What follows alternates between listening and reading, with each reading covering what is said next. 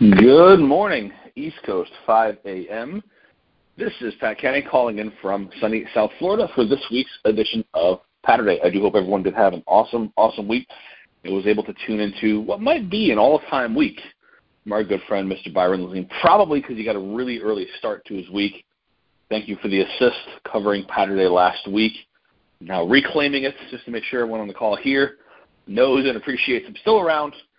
Just had go see a mouse about a castle last weekend. So, again, Mr. Byron Lazine, thank you for the cover. If you did miss any of these awesome calls this week from Byron, I do encourage you to check out wherever you listen to podcasts. And while you're there, make sure you leave a review, maybe share some of those calls with someone else that you think might benefit from those calls. I want to focus a little on Tactical Tuesday and talking about the deep dive into data and into knowledge and the markets, especially knowing your market, being able to answer those questions. Unbelievably, beyond important to be able to do all of those things. What I think is also important on the back of that and akin to that is understanding, not just for your own sanity and for your own sake, but especially for your client base, for your prospect base, those people that you're talking to day in and day out, is being able to understand, articulate, and then actually help translate the difference between data and information, right? There's lots and lots and lots, arguably too much, data available literally in our pockets. On your smartphone, you can get access to mountains, almost insurmountable amounts of data. But that's not what you and I use to communicate our thoughts, our ideas, our opinions towards forward. That's the stuff that builds the information that we then provide to those people that we talk to day to day.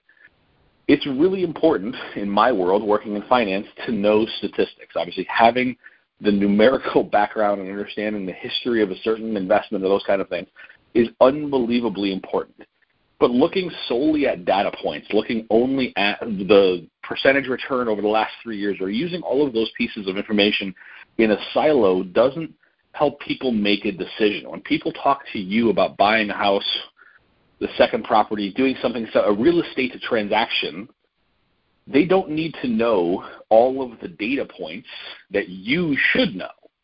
It's really important that you know those things, but they need you to help them translate that information from data points into actual information that is usable and, more importantly, that is actionable.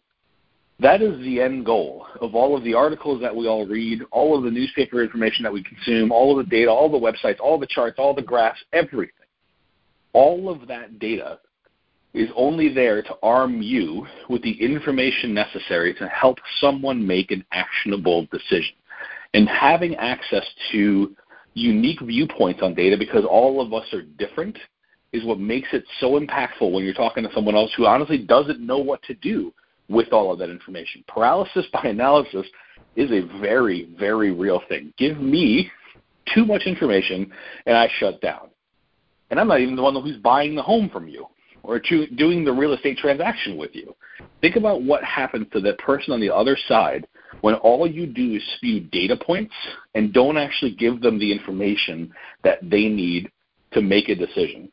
That's our job. You don't need to be bigger data brokers. There's enough data out there. Your job, my job, our jobs are to take that data, turn it into information that someone can actually do something with. So the next time you're studying, you're reading an article, you're doing something, you're on a website, you're at a webinar, you're at an event, you're doing something where you're getting more data, think about how you're going to turn that into information that someone can actually act on. Have an absolutely awesome rest of your Saturday. Have a wonderful weekend. We'll see you back here Monday morning, live at 5.